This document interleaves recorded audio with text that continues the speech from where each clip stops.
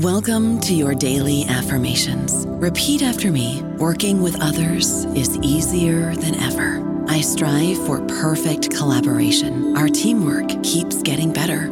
Yeah, affirmations are great, but Monday.com can really get you the teamwork you desire. Work together easily and share files, updates, data, and just about anything you want all in one platform. Affirm yes to start, or tap the banner to go to Monday.com.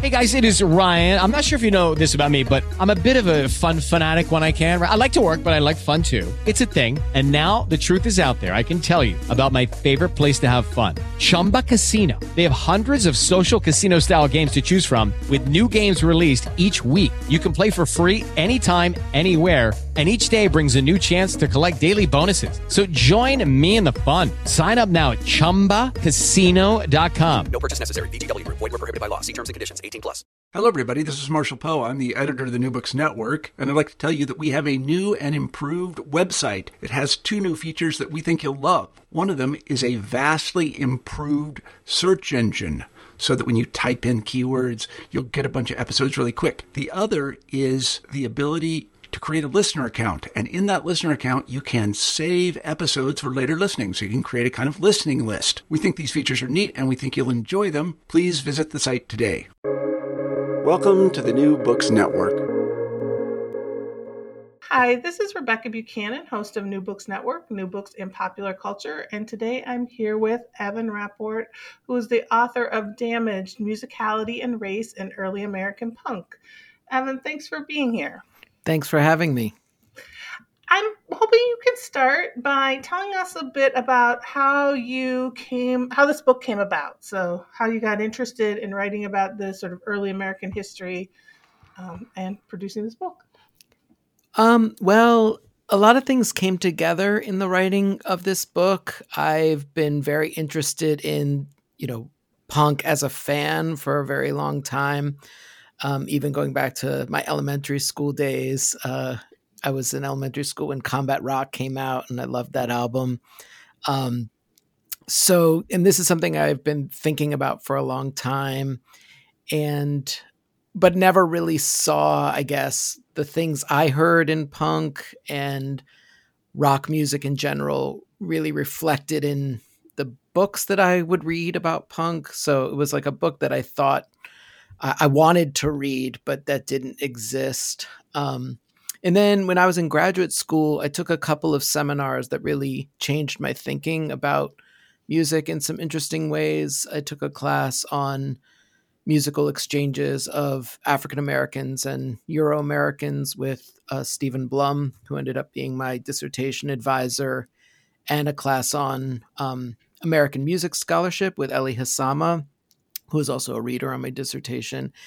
And I started working on some of the stuff that actually ended up in the book in those seminars, thinking about race and how musical style reflected the kinds of changes in racial formations that were going on in the 60s and 70s. And after I finished my first book, which was on a very different topic, but still an American music topic on immigrants, Jewish immigrants from Central Asia that live in Queens, I was looking for the next project, and I had published an article on the relationship of punk to the blues, and then it just seemed like this was a larger project that ended up being one of the chapters, and the more I got into this topic, the more interesting it got, the more my mind changed about things I had thought in the past, the more I was learning. That's what I really love about doing research, doing scholarship. And I thought, the book sort of emerged in my mind as a fully formed, larger project. So that's kind of the way it went. So before we really get into the text, and this is sort of in your intro, you talk about this, but I'm wondering if you can ground us in your understanding of where you see sort of punk, I don't want to say originating, right? But sort of how you sort of ground or sort of the context you put punk into, like where it sort of comes from and derives from? Mm-hmm. Yeah, I mean, one of the main goals of the book is to see punk in the sort of broadest possible terms, and also as a dimension of American music more generally, as a kind of rock music, as a kind of popular music, as a kind of American music. So seeing it not as this thing that's its own unique, world that came from nowhere, but as something that was really, of its time, that was a sort of maybe more intense manifestation of things that were going on, but still a part of what was going on. So, and I think there's so much, I guess this goes to what I was saying about how the book emerged. I'm also a musician as well as a ethnomusicologist, a musicologist, and I played in a lot of rock bands, a lot of punk bands. Well, not a lot, but some. And, the things I heard in the music, the relationship I had to it, the conversations I had with other musicians always seemed to have this kind of, very open-ended, eclectic kind of, point of view. There was always a lot of interest in stretching the music in interesting ways. Like, it was a very sort of music-centered kind of experience for me. And I always was finding connections with other styles of music. And, the people I knew were very interested in music, broadly speaking, interested in history, interested in American music. I didn't see this kind of point of view that you sometimes see, oh, this music came from nowhere, it's ahistorical, people aren't interested in anything else. We were always talking about, jazz or classic rock or classical music or whatever it was. We weren't just like in this sort of self-isolated world. And I guess the other thing is to really situate it as a dimension of American music, meaning that so much of the early punk and the things that fed into punk were really coming from this American experience. And that's a hard story to tell, because the narrative of punk starting in the UK in the late 70s or mid to late 70s is such a strong narrative that it's that to draw a sort of continuous line between, say, the late 60s or the mid 60s to the late 70s and early 80s, that's focused on lived experience in the United States, it's a hard sell. So that was sort of the other thing I was trying to do when I was contextualizing the book, the music. And one of the things that you talk at the beginning, but also throughout, is this is thinking about location, right? Punk coming from sort of the suburbs and what that means, and whiteness. And so, can you talk a little bit about that sort of thinking about whiteness in the ways in the suburbs, in the ways in the 50s and the 60s, and what you saw happening historically? Yeah. So there were so many things that, like I said, sort of changed my mind, changed my thinking about punk and the story I wanted to tell. One of those things was that the people who developed the punk style were almost all baby boomers that had this experience of growing up in the sort of like new suburban developments that are so famous in the post-war era, which were, of course, like, now there's more scholarship being written on it, but it's something that we've always known for a long time, which is how severe the housing discrimination was in the development of those suburbs. So a lot of what I wanted to do was put these things together, I guess. They're not really new ideas. It's just a matter of sort of connecting the dots. Like, it's not a secret when these people were born. It's not a secret that, Iggy Pop had a draft number. It's not a secret that, the members of Devo were at Kent State during the Kent State massacre. It's not the whole suburban story is such a big part of punk. There's a lot of talking about the suburbs, singing about the suburbs, complaining about the suburbs.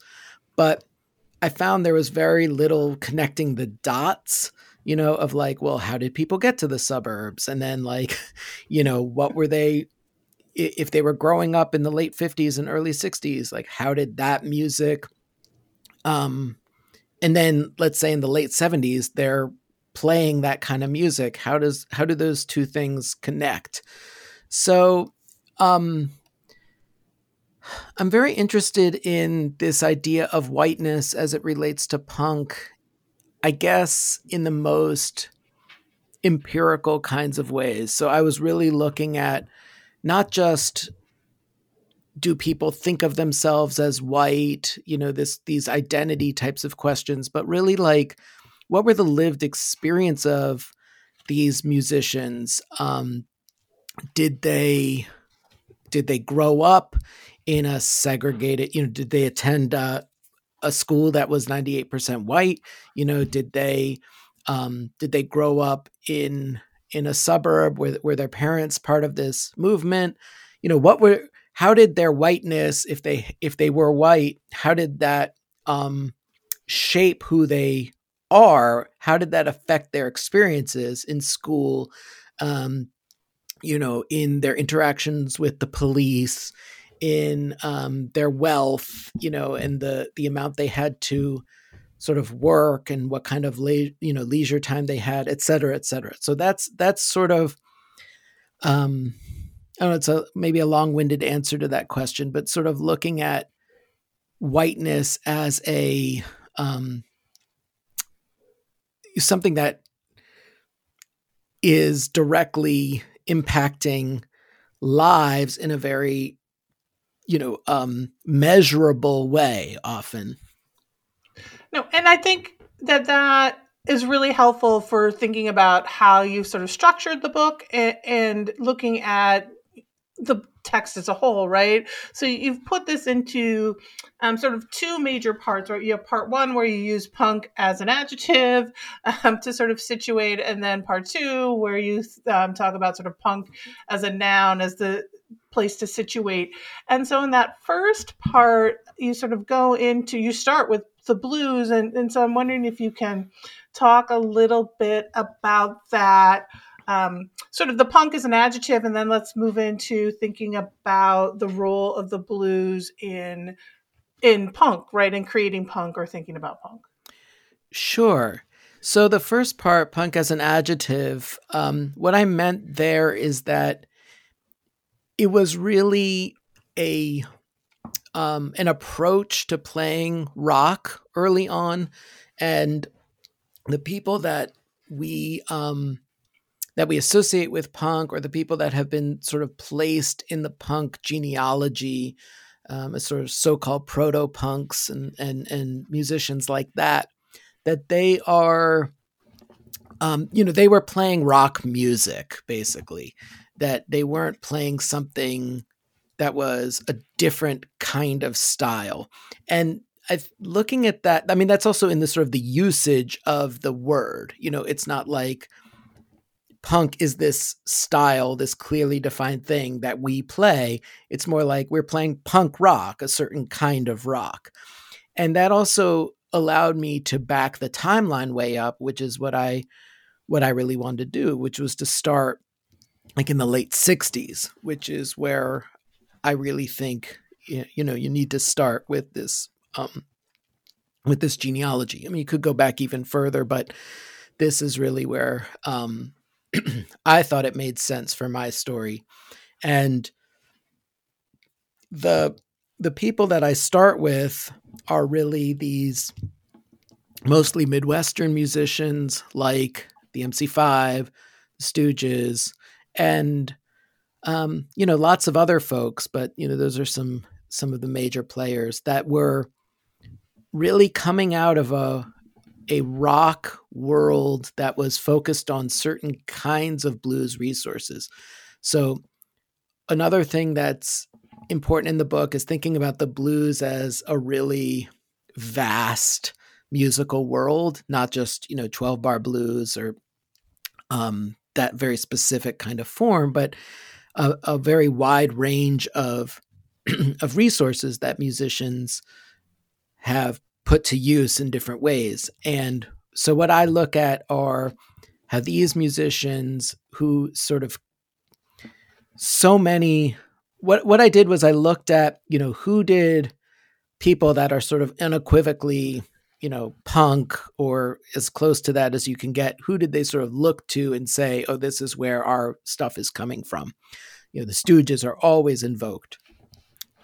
So to me, the Stooges are like a very extreme version of a lot of the blues-based rock of the 60s, and especially this kind of rock that was focused on riff-based blues, blues that doesn't really go from chord to chord, blues that's very based on short cycles, like riffs that just repeat. The Stooges were doing that to the nth degree. And, a lot of other groups were as well. But I sort of look at the blues as like to me, all rock music is a form of the blues.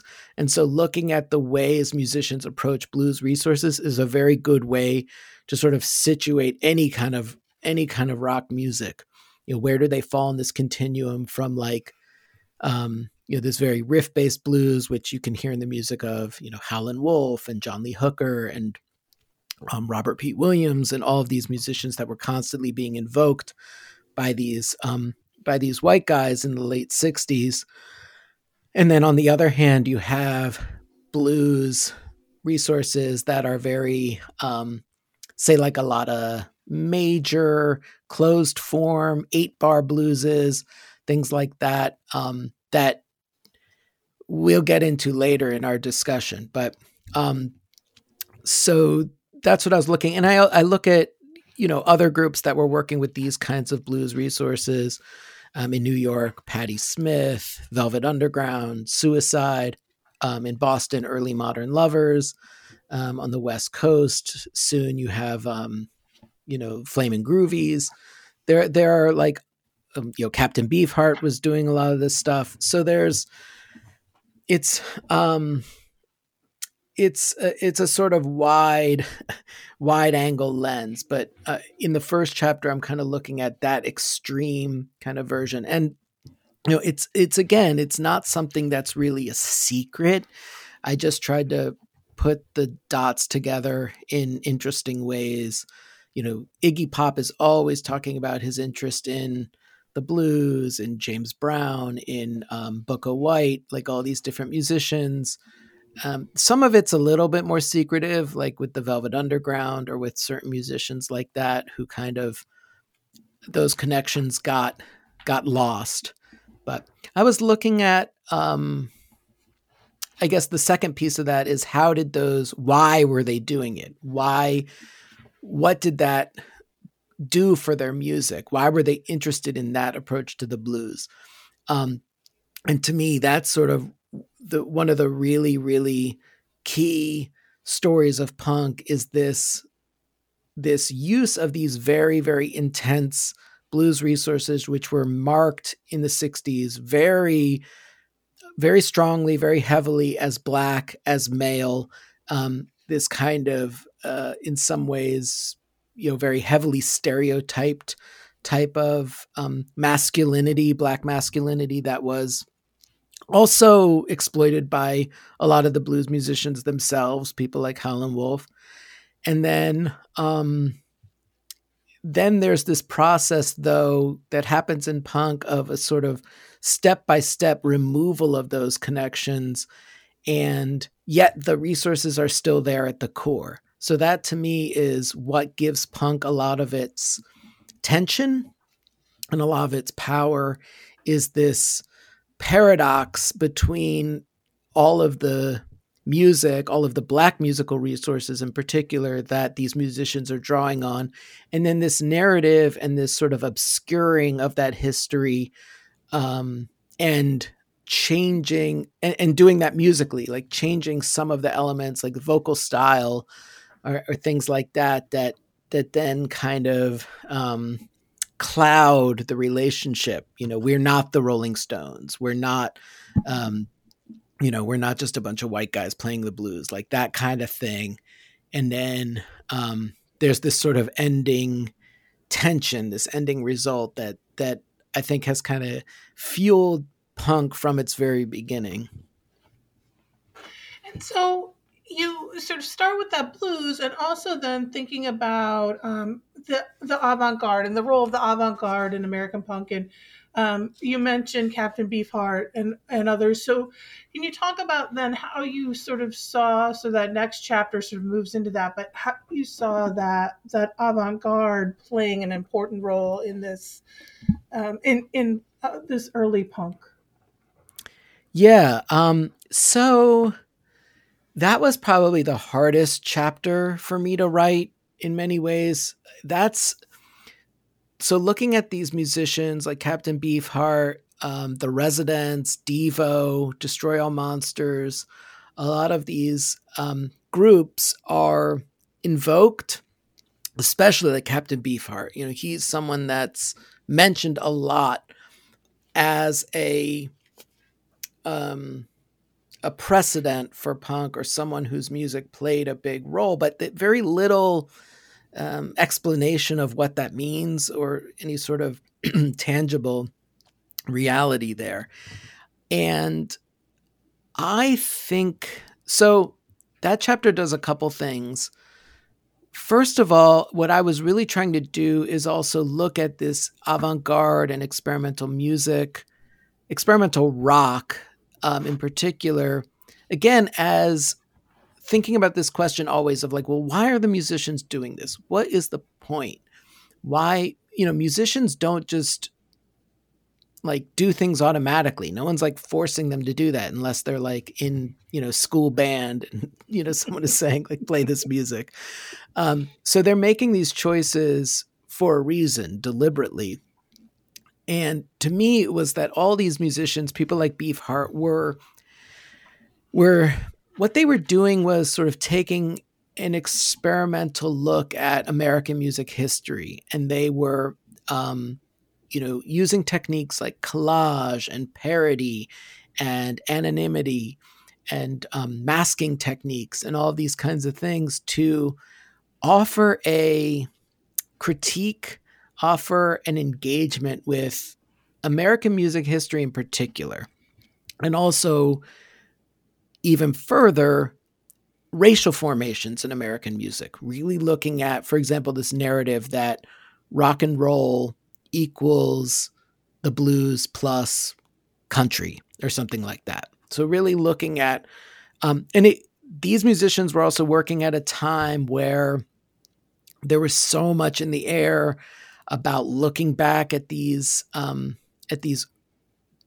they're not really that much older, but looking at these commercial recordings of, say, the 20s, the 30s, the Anthology of American Folk Music, all of this sort of looking back and a lot of fetishization of these older materials. So again, my sort of goal is to look at these musicians as being of their time. And to me, someone like Beefheart is like, okay, I see all these guys that are out there that are trying to be, sort of in this musical past. And I'm interested in the musical past, but I'm also interested in how the musical past relates to our present and what I can do to offer a commentary there. I followed that as a sort of American story. So when you look at a group like Pere Ubu, and they're looking to Captain Beefheart, that there's again, a continuity that says, okay, these are all groups that are interested in the American musical past and how that's informed us and our tastes and who we are and our identities and those kinds of questions. So again, that's a really tricky one also, because a lot of those bands, like say a group like Devo forms in 1971, 1972. They're right in the wake of Kent State. They're studying with Alan Kaprow and like these, they're learning about experimental art, and they're forming in this particular world, this particular context. But then, we only know them as this sort of 80s band, or that's kind of how they live in our imagination. So it's a hard story to tell, to say like, okay, this group that from Whip It, I'm really going to situate them 10 years earlier. And then if we're going to go 10 years earlier when they form, we also have to look at then their experiences that led them to that, or even earlier, etc. So a lot of those groups that I connected to the late 60s or the early 70s really became known or sort of joined the punk scene in a way kind of late, or were kind of on the fringes for a long time. So that was kind of a difficult timeline story. And then also because there's so much that emerged in, say, the past 20, 30 years, connecting punk to European avant-garde movements and groups like the Situationist International, that also, I think, kind of obscured that American connection. Not to say that the Situationists don't have American links and things like that. No. I think, did you ask me another question? Oh, no, you keep going. You're good. That's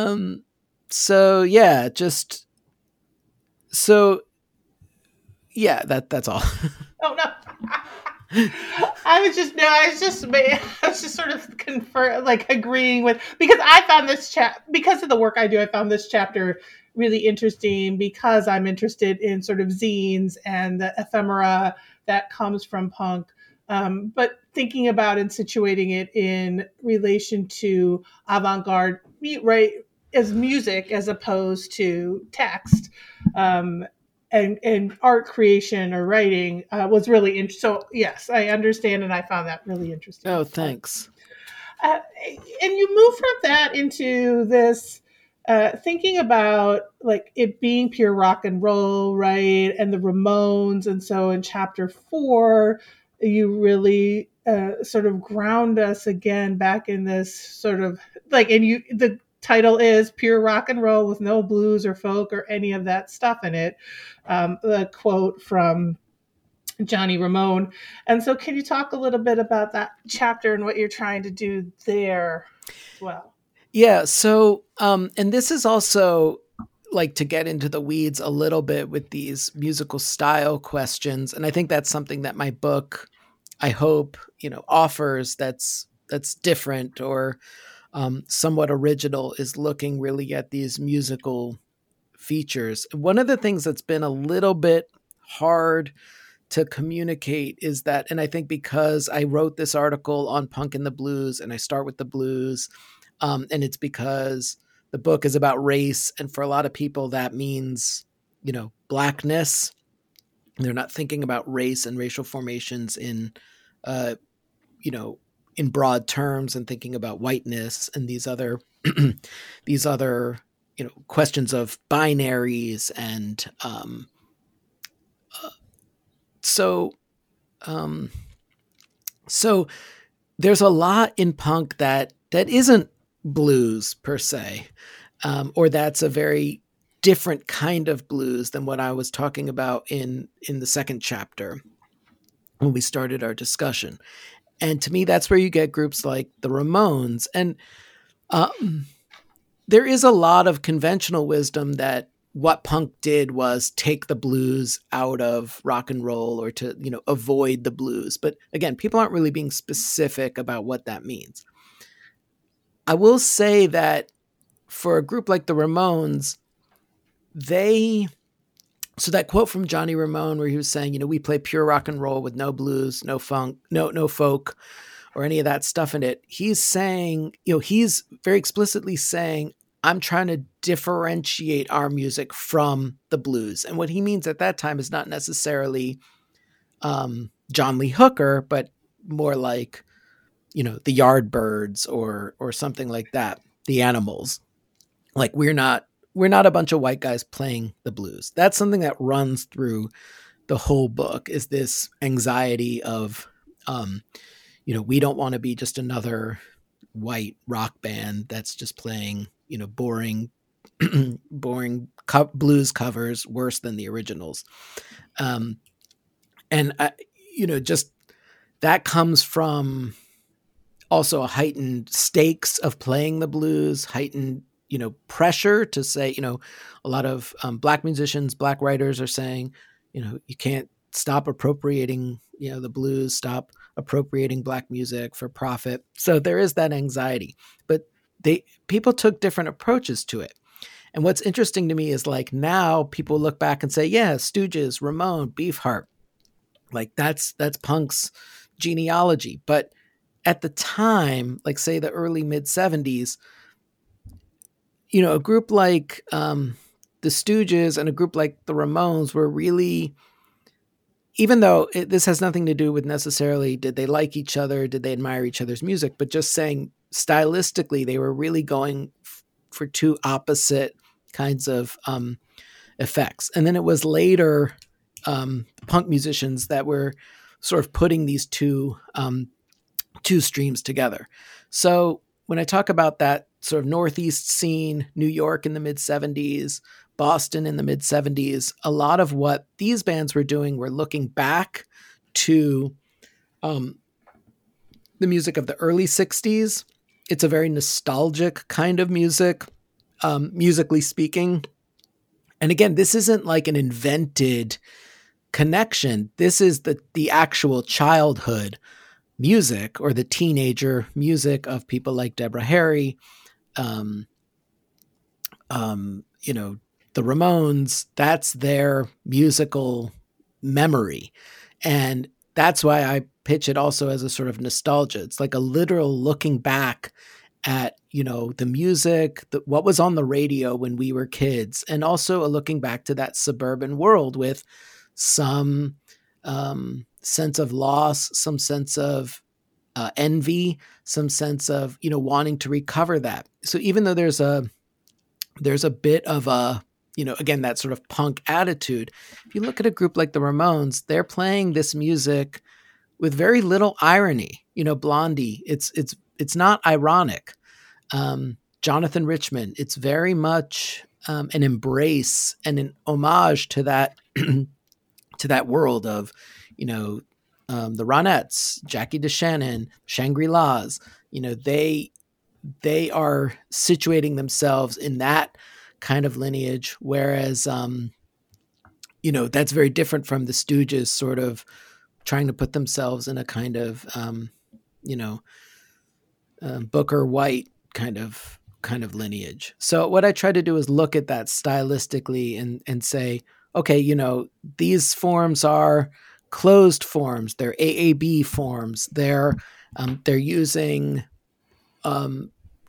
chord progressions like the Passo Mezzo Moderno, which had by that time become very much like a country kind of progression. That's the progression that the Rolling Stones used for Honky Tonk Women.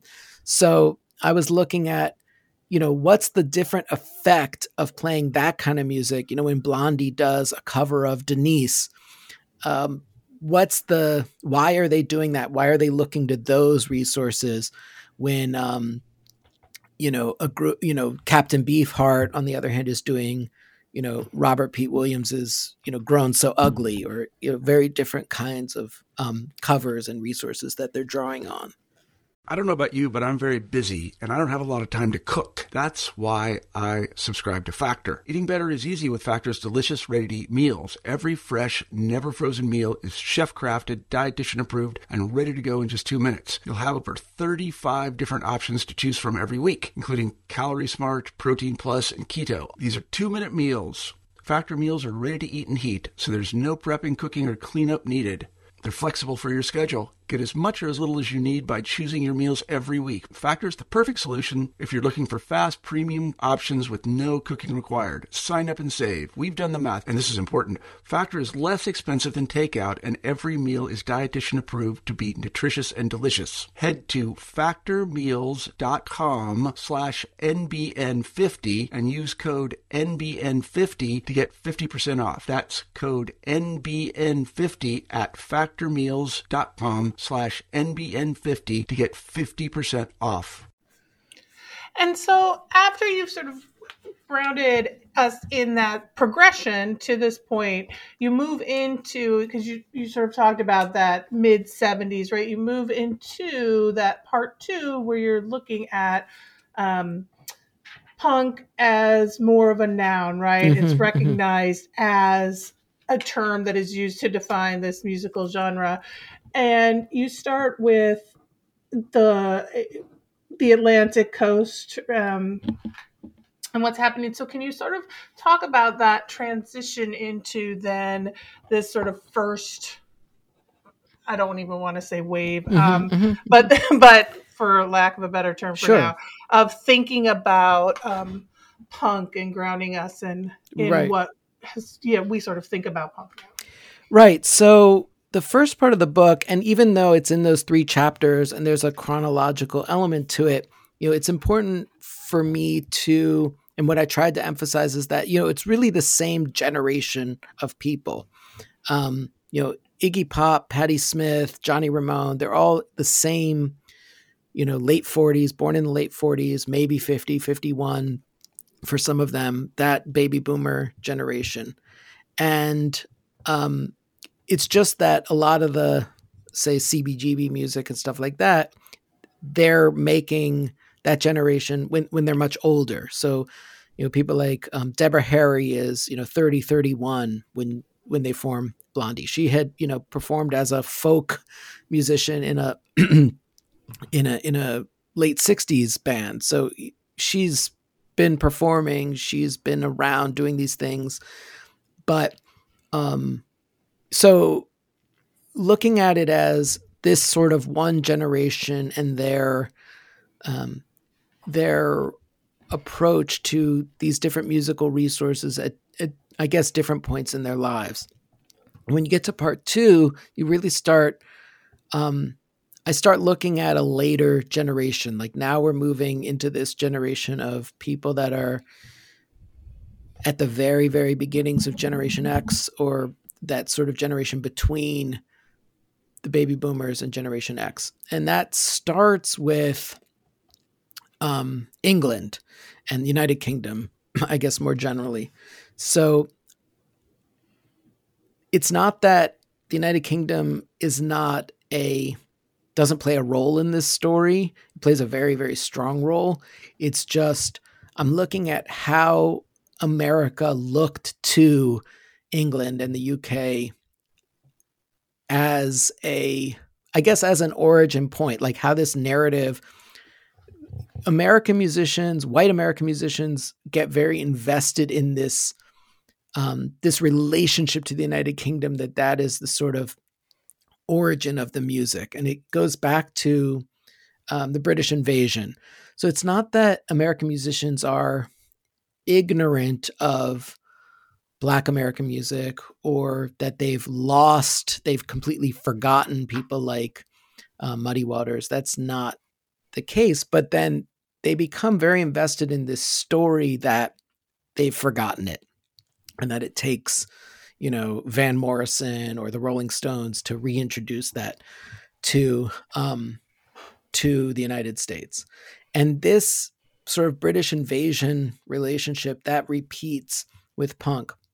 But these British musicians are also they also have a freedom, I guess, in a way towards these musical resources, and they start putting things together in new and interesting ways. And they are also sort of changing the music. So there's some truth to the fact that, punk starts in, you say, England in 76, 77. Like, that's not a completely insane idea, but it needs to be contextualized. And for me, what that means is that groups like the Damned, groups like the Clash, they're working with these resources and putting them together in new ways. So, for example, looking at the Stooges and the Ramones and saying, we can combine this and do interesting things with those two groups that, as I had said, were kind of on opposite ends of the spectrum,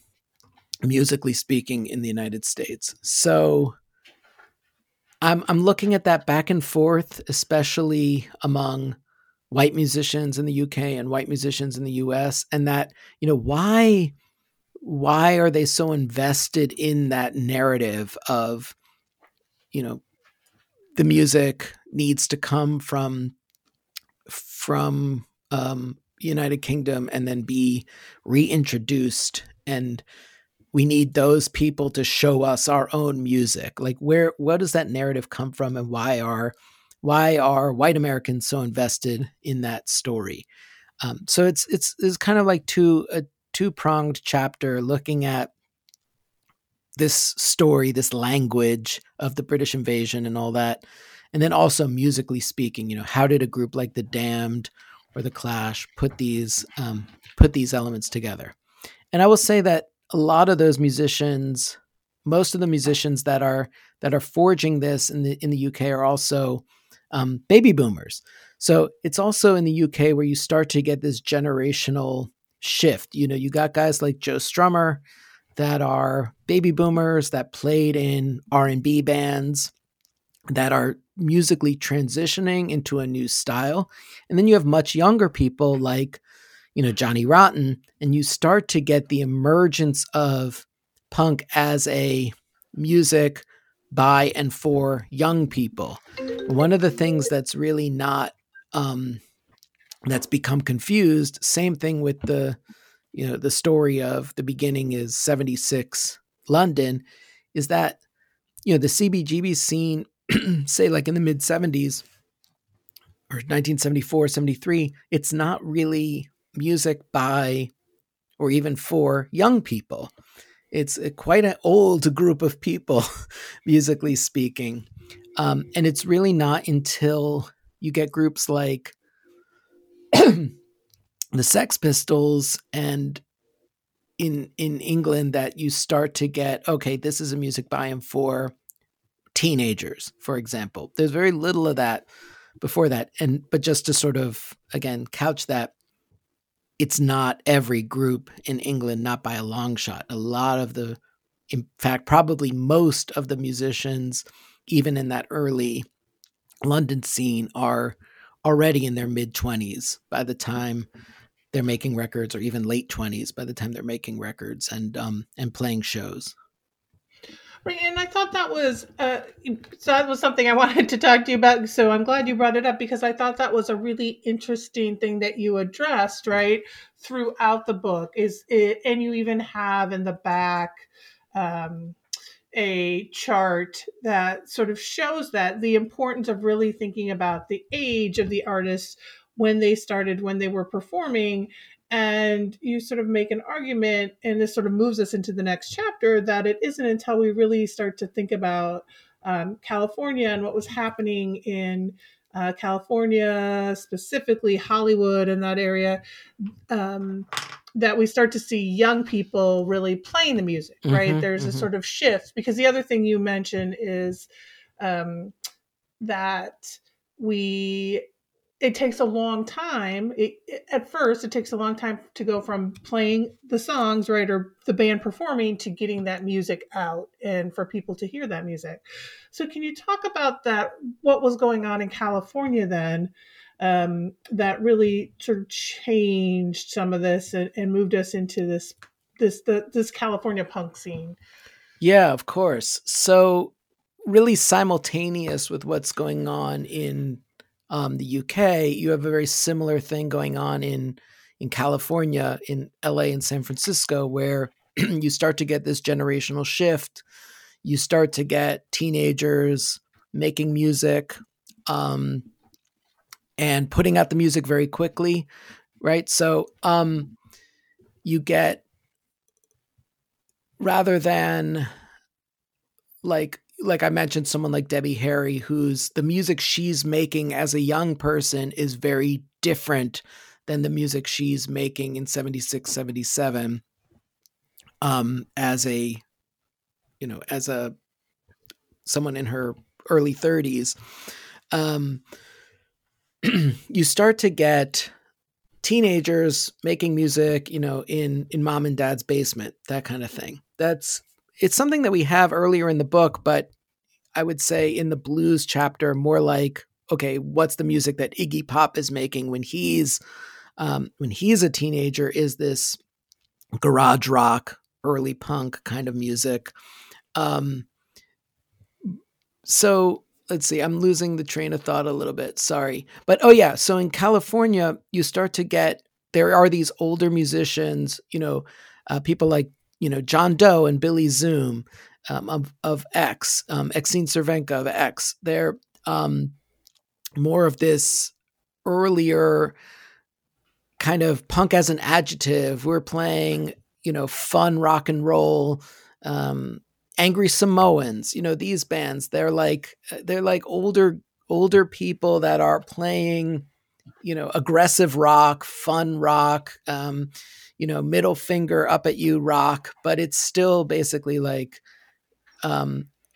it's not like hardcore punk. It's not really like its own thing in the same way as you get later with groups, say for example, like a group like Bad Brains. So, but this is where it starts to emerge, and you start to get a really interesting, mix of people. So you have people like, the guys from Red Cross, Stephen McDonald, that, 15, they're really, really young. And you have people like, Billy Zoom, who's in his early 30s, and they're like playing the same kinds of venues, same kinds of shows. The groups, the Descendants, the Adolescents, and a lot of times they're playing for each other. They know each other. They might be in the same bands together, like in Descendants, where you have Tony Lombardo, he's much older, and then you have the rest of the guys who are like in high school. And to me, that's really key to understanding also the shift in the music. Like, it's very different to be a group like the Ramones, who are singing about being teenagers and thinking about being teenagers, but they're in their late 20s. When they're singing, Teenage Lobotomy or whatever, versus an actual 15-year-old or a 16-year-old who's living at home and, playing in the basement or something like that, and then making a 7-inch and releasing it.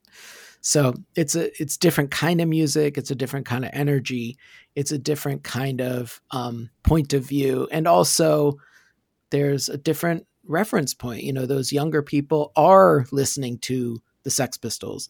They are listening to, the Damned, and their point of references are not just, for a group like,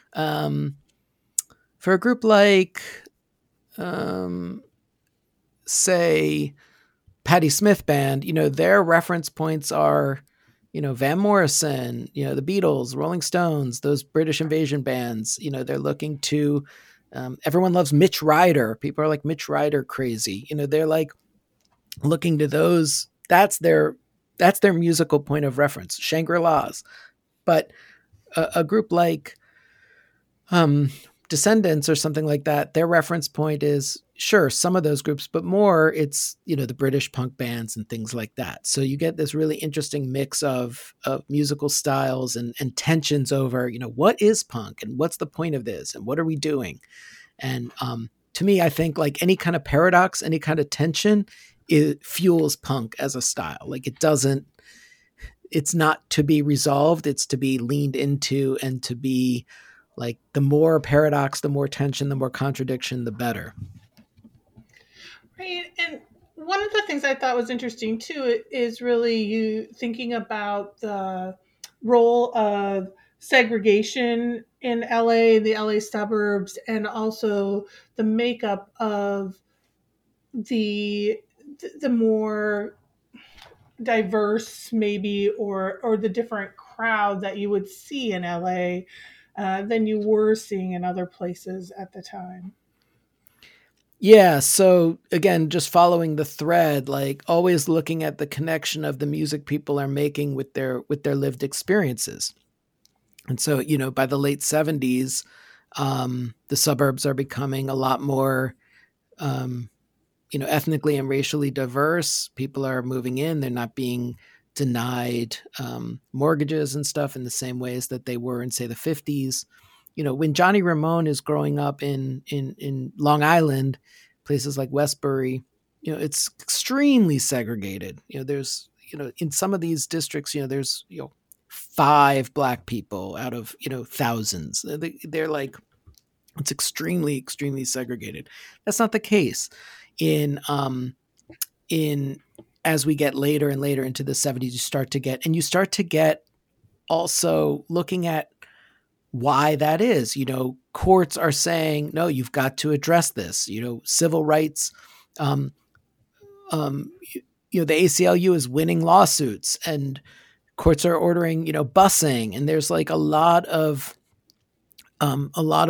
changes that are being that are just sort of happening because of, the wider world that these musicians are living in. And I think that's also, part of the challenge is, if you're a teenager, you're experiencing these things, you're not necessarily analyzing it from this big picture and historical perspective. And even though the dots are there to connect, people don't necessarily, they're not able to connect them all the time, or they're not interested in connecting them, or they have some resistance to connecting them. So LA is still very, very segregated at that time, but it's more like I guess the students in these high schools, or the kids in these high schools, the people experiencing these shifts are sort of like, there's like battle going on about it. There's people are fighting the busing. People are pulling their kids out of public school and sending them to private school. There's a lot of, there's Proposition 13.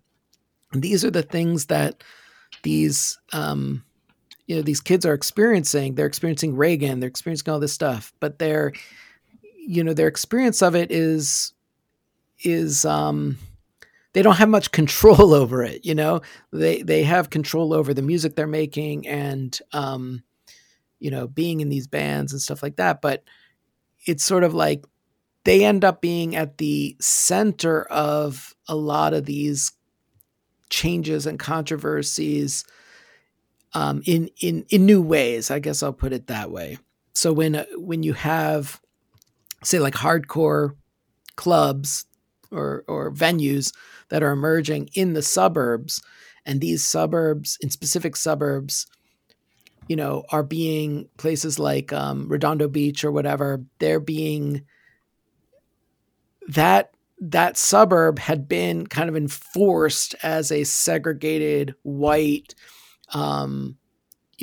particular kind of place. And the homeowners and the older generation are sort of working to maintain that as much as they can. There's a lot of racism. And then you have these kids that are creating a very different kind of world. They're out on the street, they're playing this crazy music, and there are these tensions that are emerging. But I really wanted to look at what was the reality, what was the empirical reality of this phenomenon, rather than just sort of like, oh, we were out there and cops were bothering us and it didn't make any sense. I don't know why. And so when we move from, of course, California, we have to go into DC, right, and hardcore. And so, can you talk a bit about that, right? That seventh chapter before you really get to your sort of outro, the role of DC and hardcore, Minor Threat, Bad Brains, those bands that we all know about from that area. So, so part of the California chapter is also looking at the persistent whiteness of punk and the sort of growing discomfort that people have with that. There's a sort of idea that punk should be a certain kind of thing. It's becoming more and more like that. It's becoming more and more that it's leftist, it's socially conscious, it's we're rebelling against mainstream lame white suburban society. That's not really in there early on in the same way. It's just not. And so you get that tension, but I think because of where punk comes from and how the stylistic choices that these musicians are making and the communities that they find themselves in, there's like a growing disconnect between what people want punk to be and what it is. And at the center of that is also this sort of racial homogeneity. Now in LA, there's this important element of the Latinx population and the East LA punk bands. And there's a lot of involvement by, at the time, people who would identify as, or use the term Chicano, or Spanish or Hispanic musicians. And that's a really important thread that runs through. But there's still this persistent lack of African-American participation. It's very, very minimal. And also with the Latinx musicians, a lot of them are not having they're not having how can I put this? Their situation is, they're not necessarily from East LA. They're growing up in the suburbs, having the same kind of life as other, as say like their white friends. This is like the case with say a musician like Dez from Black Flag. Like he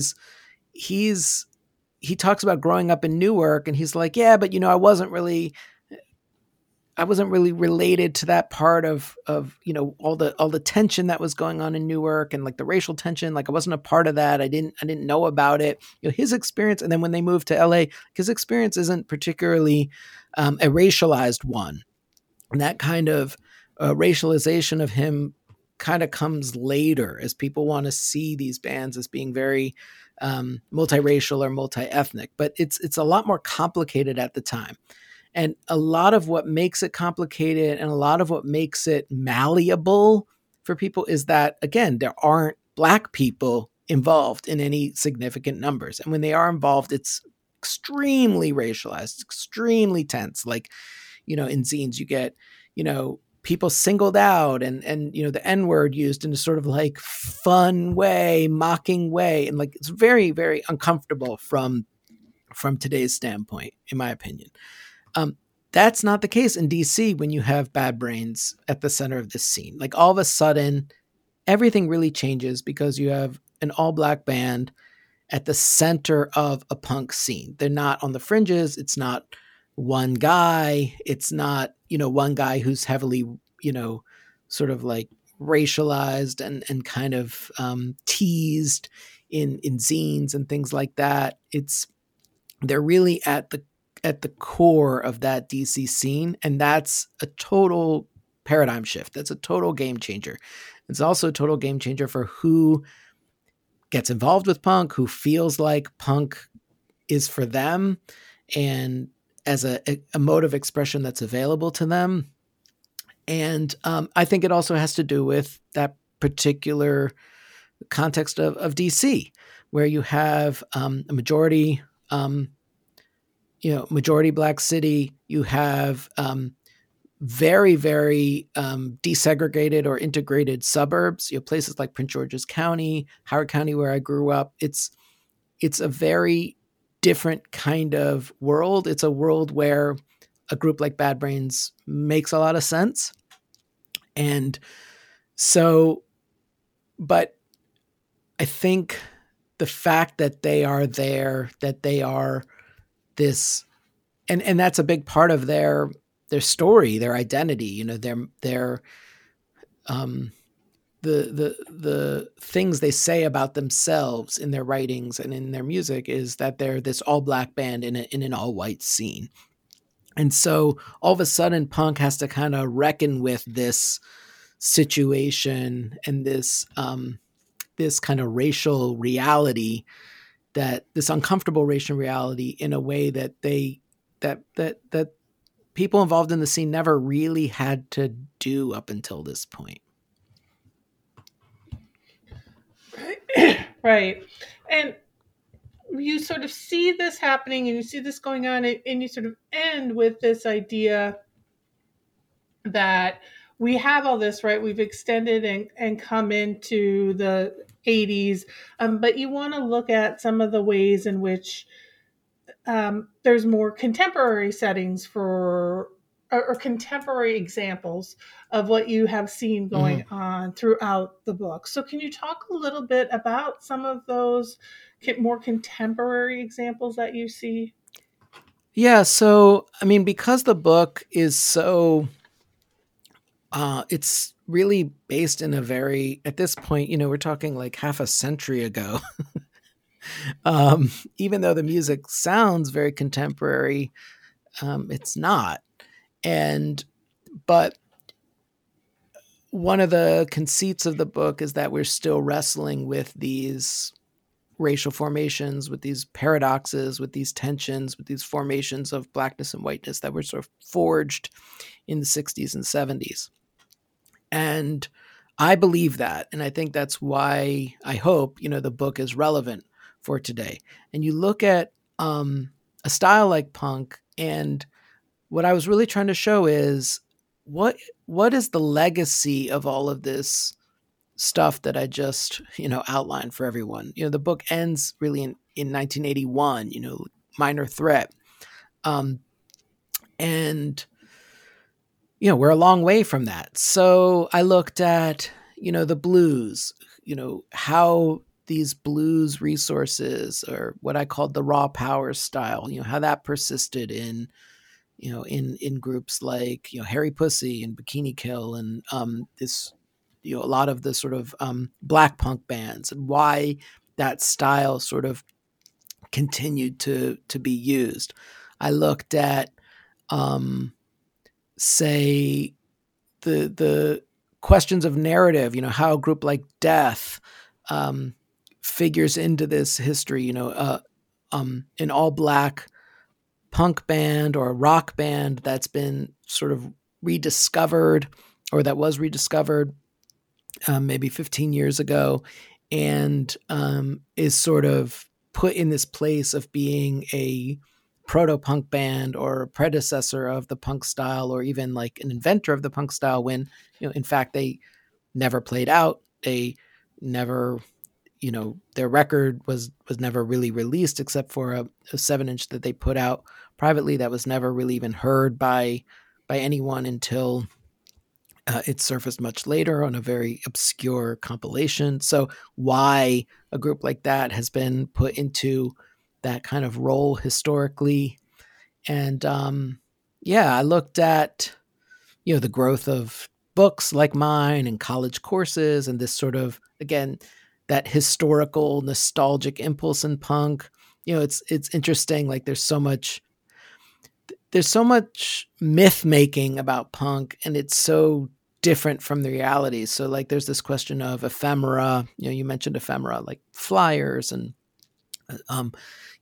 these things that are supposed to exist for a short amount of time, but there's so much saving of these items and then archiving them, and now like there are these archival collections all over the country at very prestigious college libraries. So there's always been that historicizing impulse. There's always been, a lot of taping of shows. There's this sort of like awareness that what's going on is important or potentially important. So I look at, these sort of tensions and how like that's I think an interesting contemporary phenomenon, that there's like, now we know that punk is like a thoroughly historically oriented music. And I think that's sort of borne out by, say, like all of this archiving, all of this collecting, all of these coffee table books, books like mine, things like that. So I'm trying to think if I left out anything else in the last chapter, but I'm just sort of looking at trying to make a connection to today. And I hope that when people read the book, their ears will be kind of retuned and they'll start to hear these things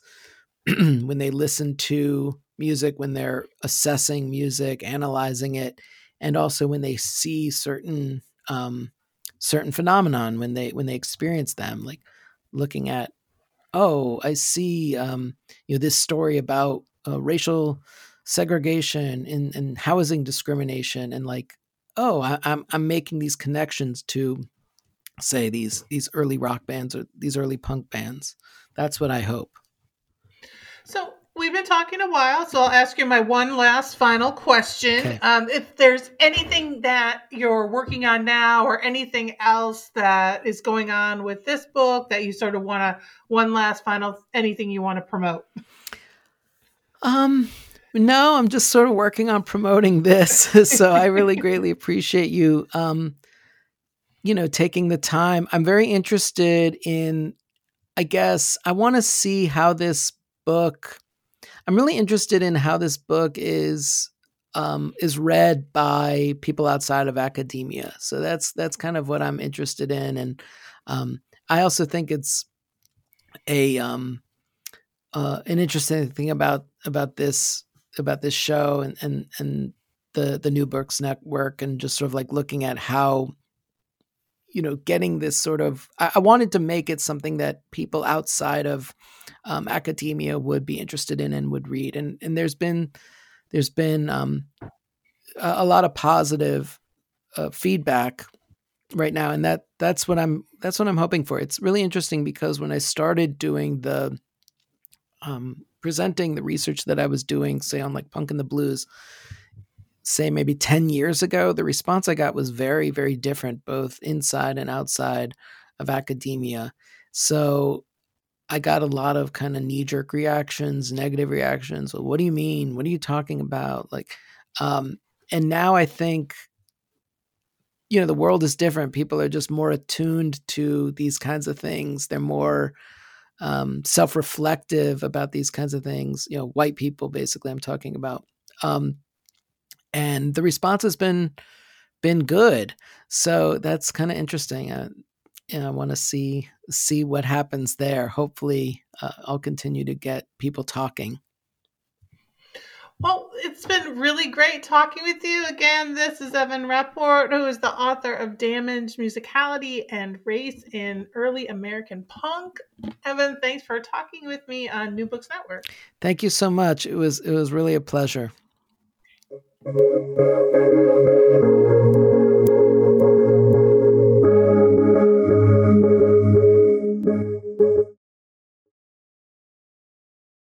With the Lucky Land Slots, you can get lucky just about anywhere. This is your captain speaking. We've got clear runway and the weather's fine, but we're just going to circle up here a while and get lucky. No, nothing like that. It's just these cash prizes add up quick. So I suggest you sit back, keep your tray table upright, and start getting lucky. Play for free at LuckyLandSlots.com. Are you feeling lucky? No purchase necessary. Void where prohibited by law. 18+ terms and conditions apply. See website for details.